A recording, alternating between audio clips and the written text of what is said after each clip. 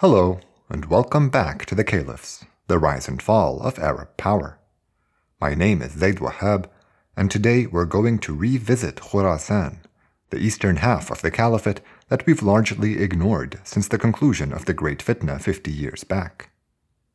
Following his victory in 820, Al-Ma'mun assigned the province to the Tahirids, who governed it on behalf of the Caliphate ever since.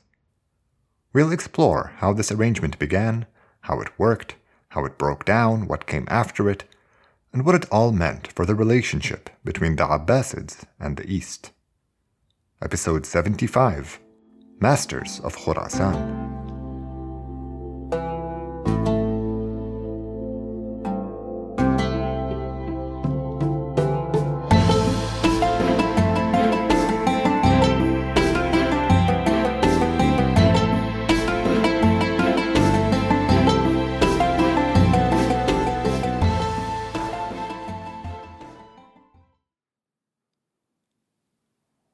For reasons that I hope are clear to everyone by now, our Arab historians privilege developments in the Arab parts of the Caliphate, especially those closest to the seat of official power.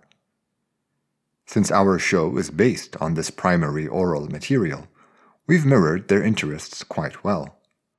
Think of how we abandoned any discussion of the Andalus, Al-Maghrib, Algeria, and Yemen as soon as they developed their own dynasties.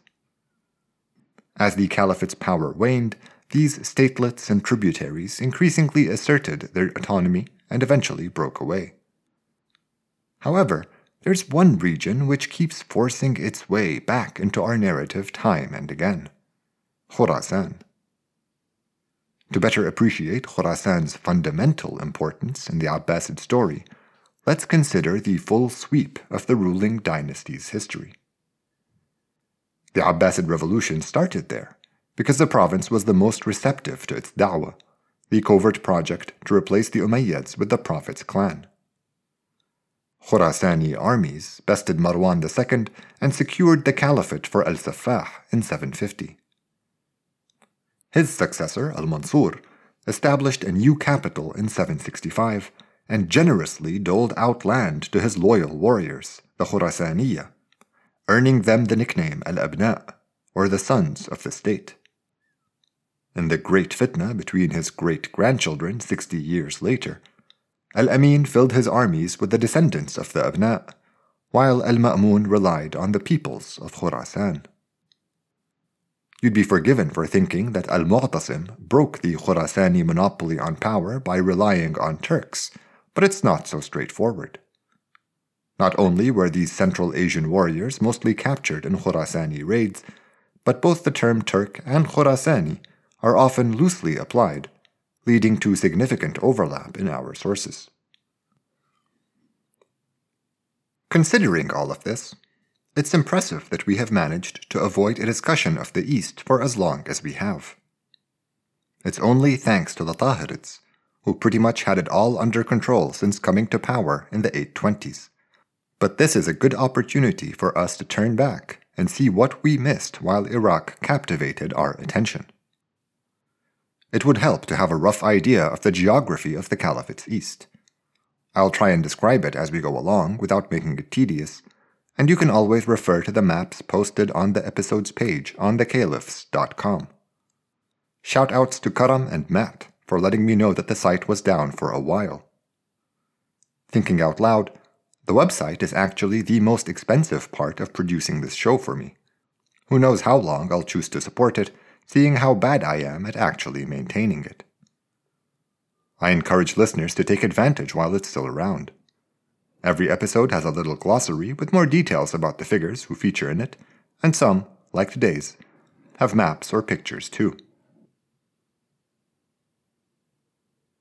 Still, I figure most folks tune in via some streaming app and don't get a chance to check out the website. That's perfectly fine. If you missed the map, all you need to know is that Khurasan was very, very far away. When it was first conquered by the Arabs, the Caliph assigned it to the armies of Basra. It would take a whole year for one of them to make the journey east to levy taxes and pacify rebellions.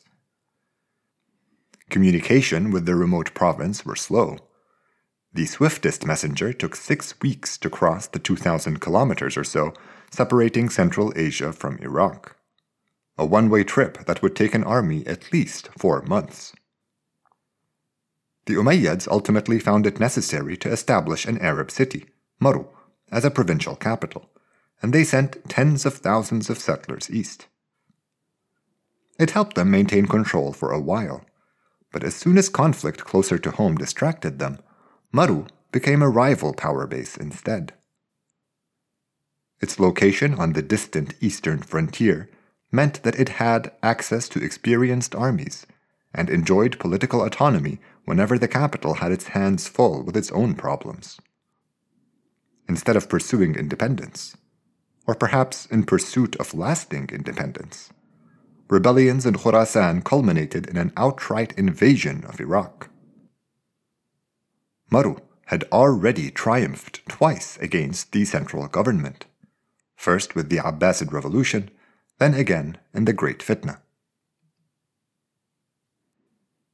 Enter the Tahirids, supreme rulers of Khurasan for the 50 years between the Great Fitna and 870.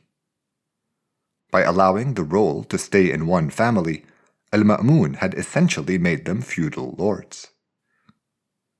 The Caliphate had other vassal dynasties and tributaries, but the arrangement with the Tahirids was unprecedented in scope. The challenge was that a government in the east required political and military independence in order to effectively govern its lands, but that an independent east would impoverish and inevitably clash with the Caliphate's west. Al-Ma'mun's solution was to grant the Tahirids total control over their domain, but require more of them than taxes and subservience. In order to keep them tethered to the Caliphate, they also had to pay the salaries of Baghdad's armies and furnish a commander to lead them from their own house. This position morphed from head of security into governor of Baghdad after Al-Mu'tasim moved his court to nearby Samarra. You may recall that the Tahirid governor of Baghdad played a major role in the proxy fitna of 865. So in a nutshell, the Tahirids weren't some independent dynasty. They were intimately involved in imperial affairs. The new arrangement worked out terrifically for Al-Ma'mun. It is no exaggeration to say that the Tahirids were the backbone of his power.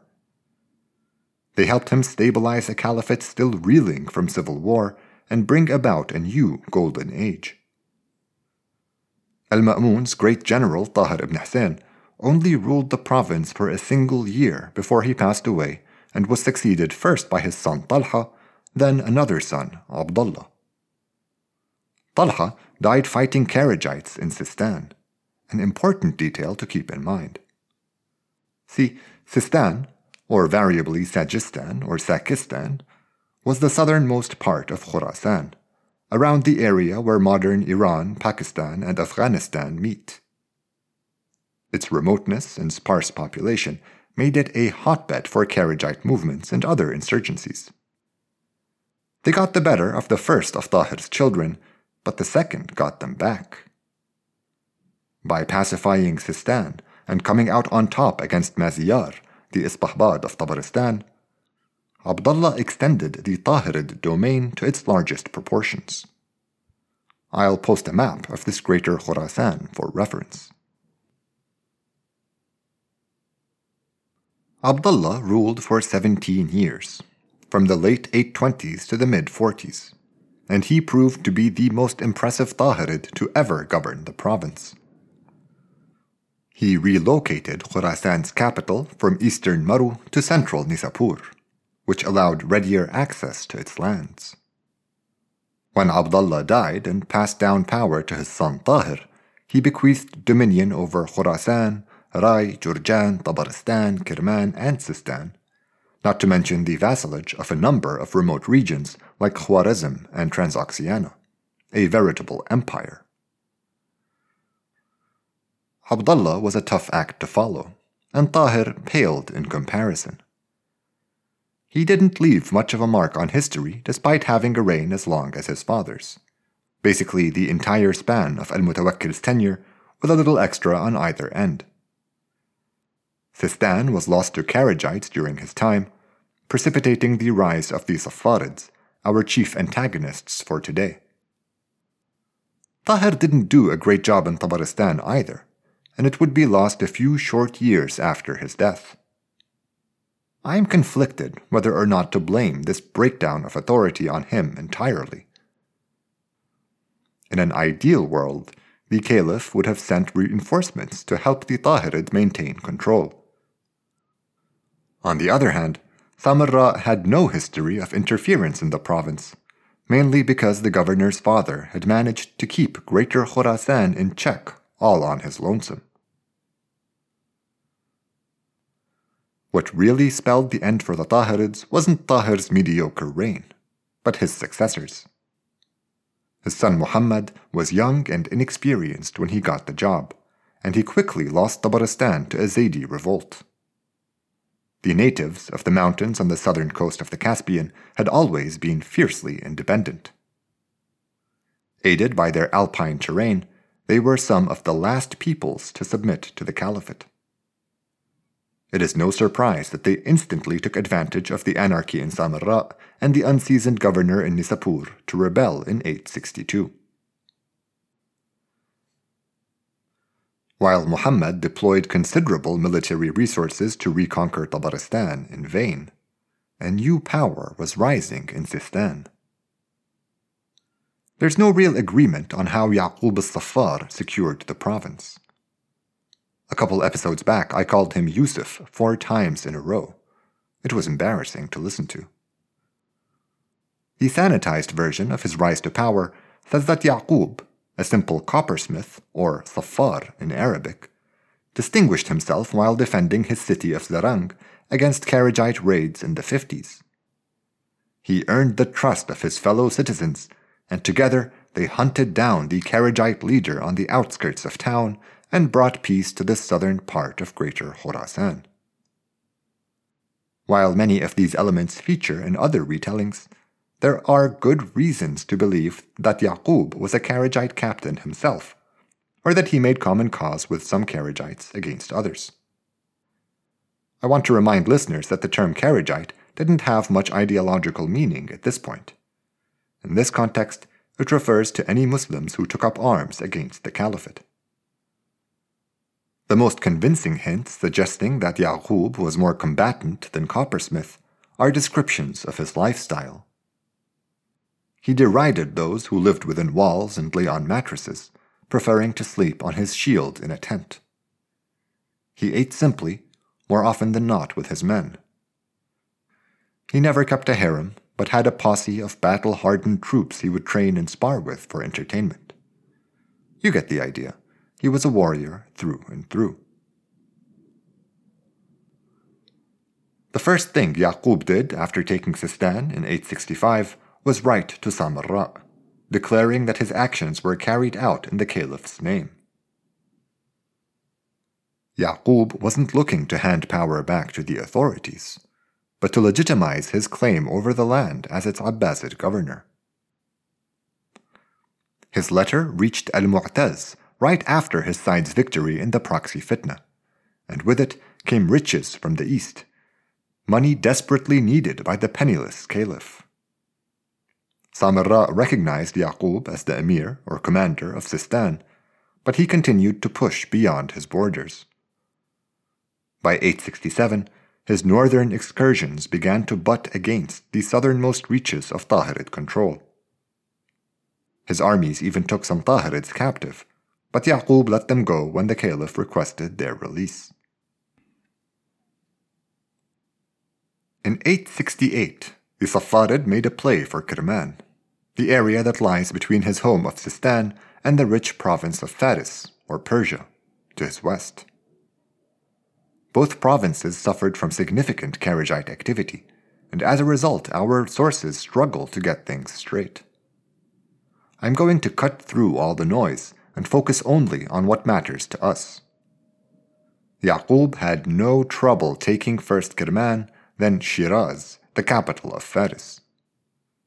Instead of pillaging the city, He merely arrested its grandees, expropriated all their wealth, and forwarded generous amounts to Samarra, assuring the caliph of his enduring loyalty.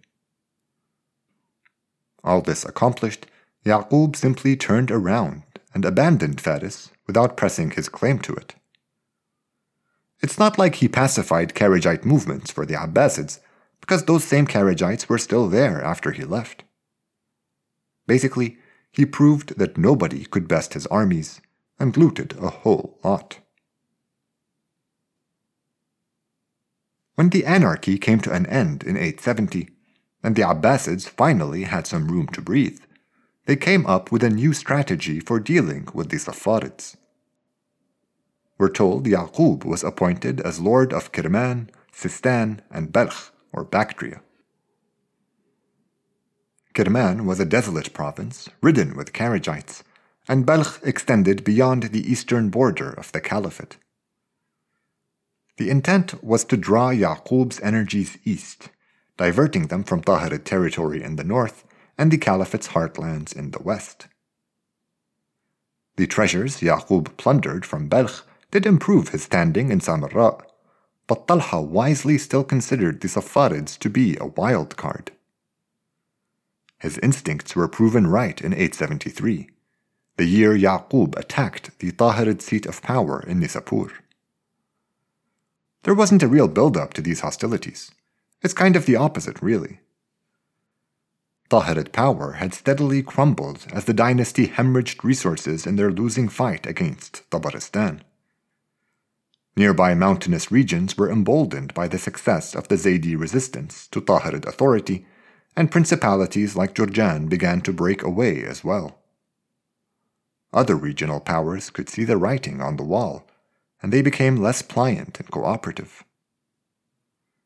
Yaqub was singularly well positioned to take advantage of this collapse. From Sistan, he rode north through Herat, then on to Nisapur. The governor, Muhammad ibn Tahir, refused to flee, and seemed to believe that he could cow Yaqub with a stern lecture on hierarchy or something. In August 873, the Saffarids conquered Khurasan's capital without striking a single blow, and Muhammad was taken into captivity with over 100 members of his house. Once again, Yaqub sent ingratiating missives to Samarra, laden with riches. He claimed that he had never sought to unseat the Tahirids, but that the people of Khurasan demanded it of him following the dynasty's failure to maintain order. He even forwarded the head of a Kharijite leader who had used the title Commander of the Faithful for decades in Tahirid territory. It was Yaqub's way of saying that he could do a better job of protecting Abbasid interests. Despite these gifts and assurances, Talha held firm to his belief that the Saffarids were bad news. He wrote back to Yaqub with orders to immediately release Muhammad ibn Tahir and vacate all Tahirid territory. Instead of desisting as commanded, the Saffarid decided to press ahead into insurgent Tabaristan. He did a lot better than the Tahirids had managed, but even when he won the day, his foes simply retreated out of reach into the thick mountain forests. He captured and taxed the major cities of Tabaristan, only for their champions to reorganize and continue to harass him. Some narrations say the Saffarids lost up to 40,000 men in these campaigns, a number so large it must be an exaggeration. But it tracks well with the record of Arab, Khurasani, and Turkish loss of life from earlier invasions. Yaqub once more wrote to Samarra, this time telling them how he'd chastised their Zaydi foes and captured many errant Hashemites in the Caliph's name. It's clear that Yaqub's disobedience was an effort to win over the Abbasids and be named Lord of Greater Khurasan. The problem, though, was that the ruling clan had no reason to trust this warlord, and plenty of reasons to fear him. Sure, he sent money back to Iraq, but that was a mere fraction of what he looted. and he used the wealth he kept for one purpose only: war. To be clear, Yaqub had no record of governing or policy making. All he did was command and conquer. His armies were comprised of Sistanese warriors, Turkish mercenaries, kharijites, soldiers of fortune, and others with nothing to lose. Unlike the rebels we covered last time, though, this wasn't a ragtag horde of ne'er-do-wells. They underwent brutal, routinely fatal training to weed out the chaff. As a result, his armies were full of disciplined cavalrymen trained to follow Yaqub's orders to the letter. They lived large, and he compensated them extremely well if they ever got to an age or physical condition when they could no longer fight. All this rightly terrified the Abbasids, and although there's no agreement on what they did about it, the ending is always the same. Most accounts say Talha denied Yaqub's appeal and insisted he withdraw back to Sistan. The ones that seek to make the Safarids look extra bad claim that Samarra gave Yaqub everything he had asked for, but his lust for blood and power was simply insatiable. Either way, there was to be a third showdown between the Caliphate and the East. It's unclear how many troops Yaqub set out with to topple the Abbasids, somewhere around 20,000. He had to leave some forces behind to contend with rebellions led by ex-Tahirid loyalists. But in mid-875, he once again conquered Shiraz. It was only a pit stop along his way to Iraq, though, and he continued west into Al-Ahwaz or Khuzestan, taking most of the province before the end of the year. That's where he ran into the rebels we discussed last time. His main takeaway from that encounter was that the marshlands were impassable, and he had to find a different route to Samarra. Luckily for Yaqub, Abul Saj, the leader of the Ushrusaniya, defected to his camp. The commander and his men guided Yaqub's army along the east of the Tigris, helping them avoid danger, even as the Abbasids strategically destroyed dams to obstruct their path. I'll post a map of the road they took from Al-Ahwaz into Iraq.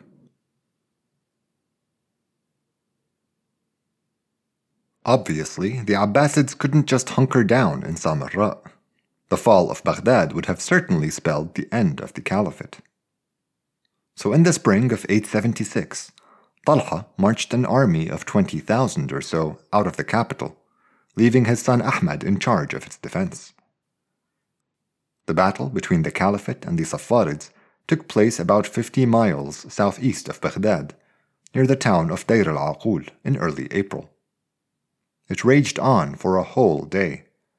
Yaqub was injured in the fierce melee, but stayed in it like the warrior chief that he was. Some of the Caliphate's boats managed to sneak up behind his forces, disrupting their camp. Abbasid reinforcements demoralized his troops, and eventually even this infamously disciplined army began to splinter. When it fell back, the Abbasids flooded their retreat, drowning many of them and trapping others. Defeated, Yaqub withdrew to Al-Ahwaz, where he spent the last 3 years of his life, then succumbed to colic. The Safarid threat was finally over.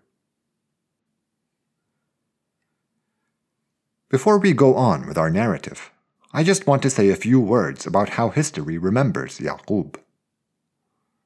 Our Arab accounts paint a strikingly martial picture of the man, and it's hard to argue with them considering his many imposing military accomplishments.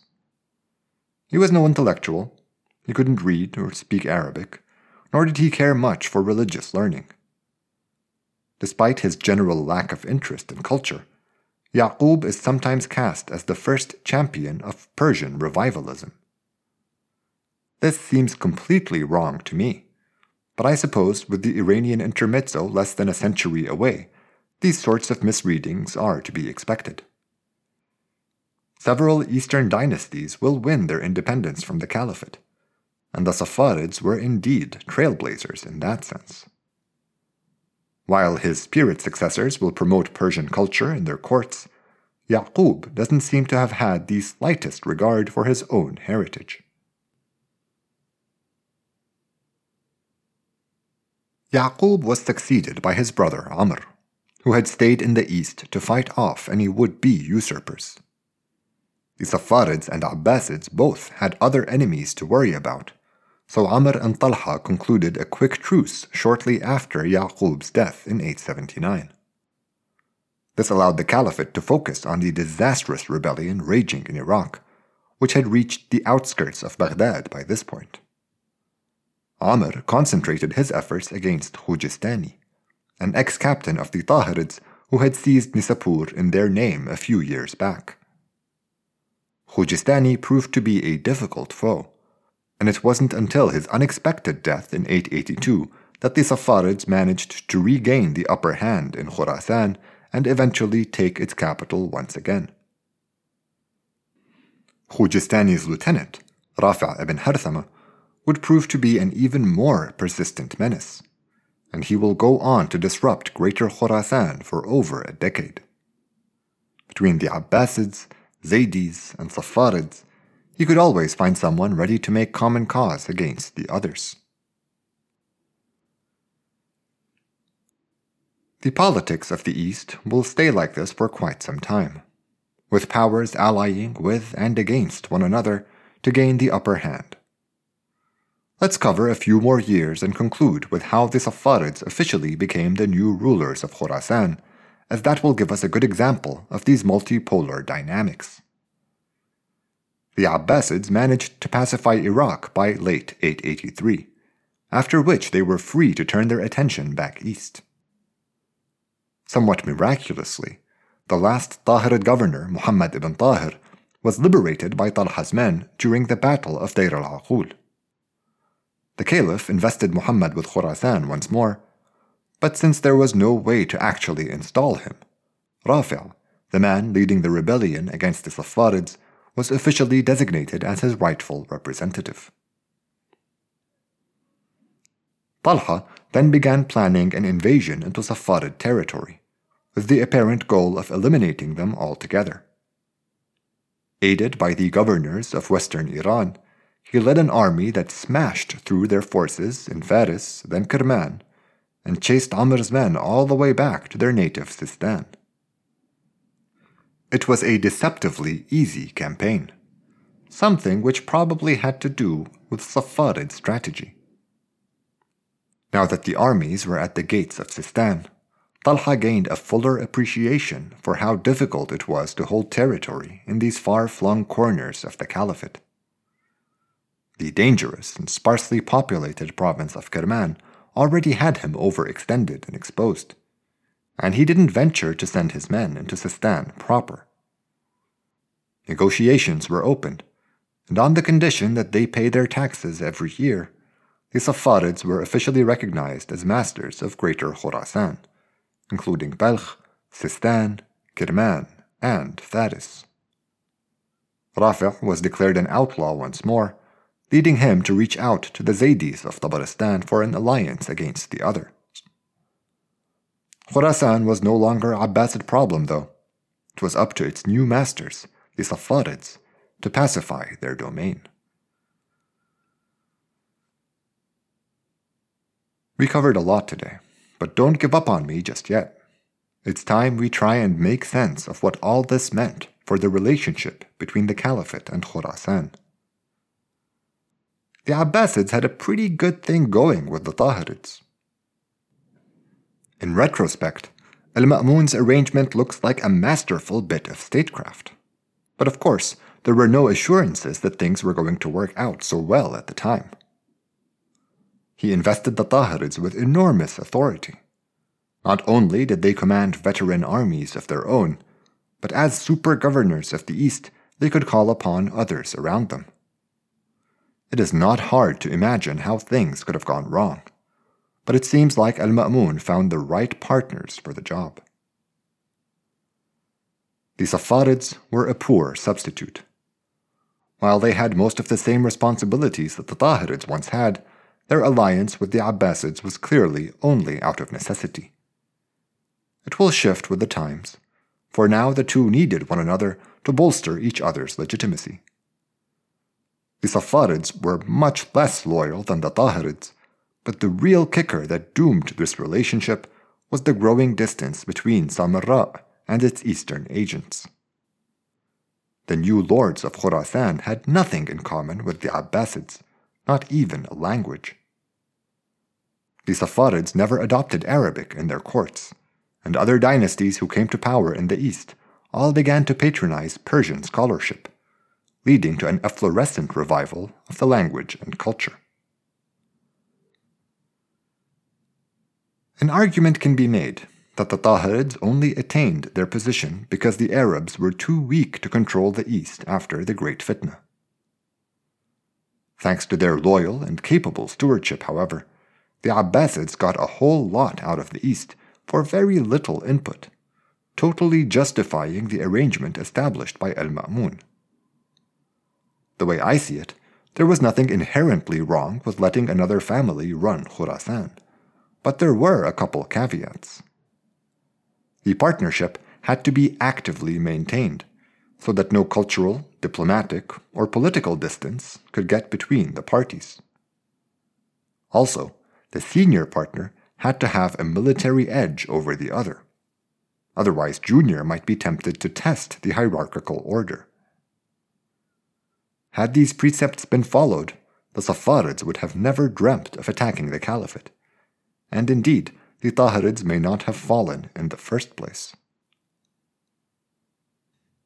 As long as they could find someone they could depend on, this feudal model offered the Abbasids a way to earn revenue without having to actually guard or govern a province. Central authority was much reduced after the anarchy, and the ruling clan began to pursue such setups more often. The administration just didn't have the scale required to govern the entire realm, so trusted commanders were given a free hand with the provinces they were assigned. Governors in parts of Iraq, Syria, and Egypt came to enjoy a sort of independence more akin to the Tahirids than the regular governor-caliph relationship. Decentralization this close to home was risky, and we'll explore the developments together next time, here on The Caliphs, the rise and fall of Arab power.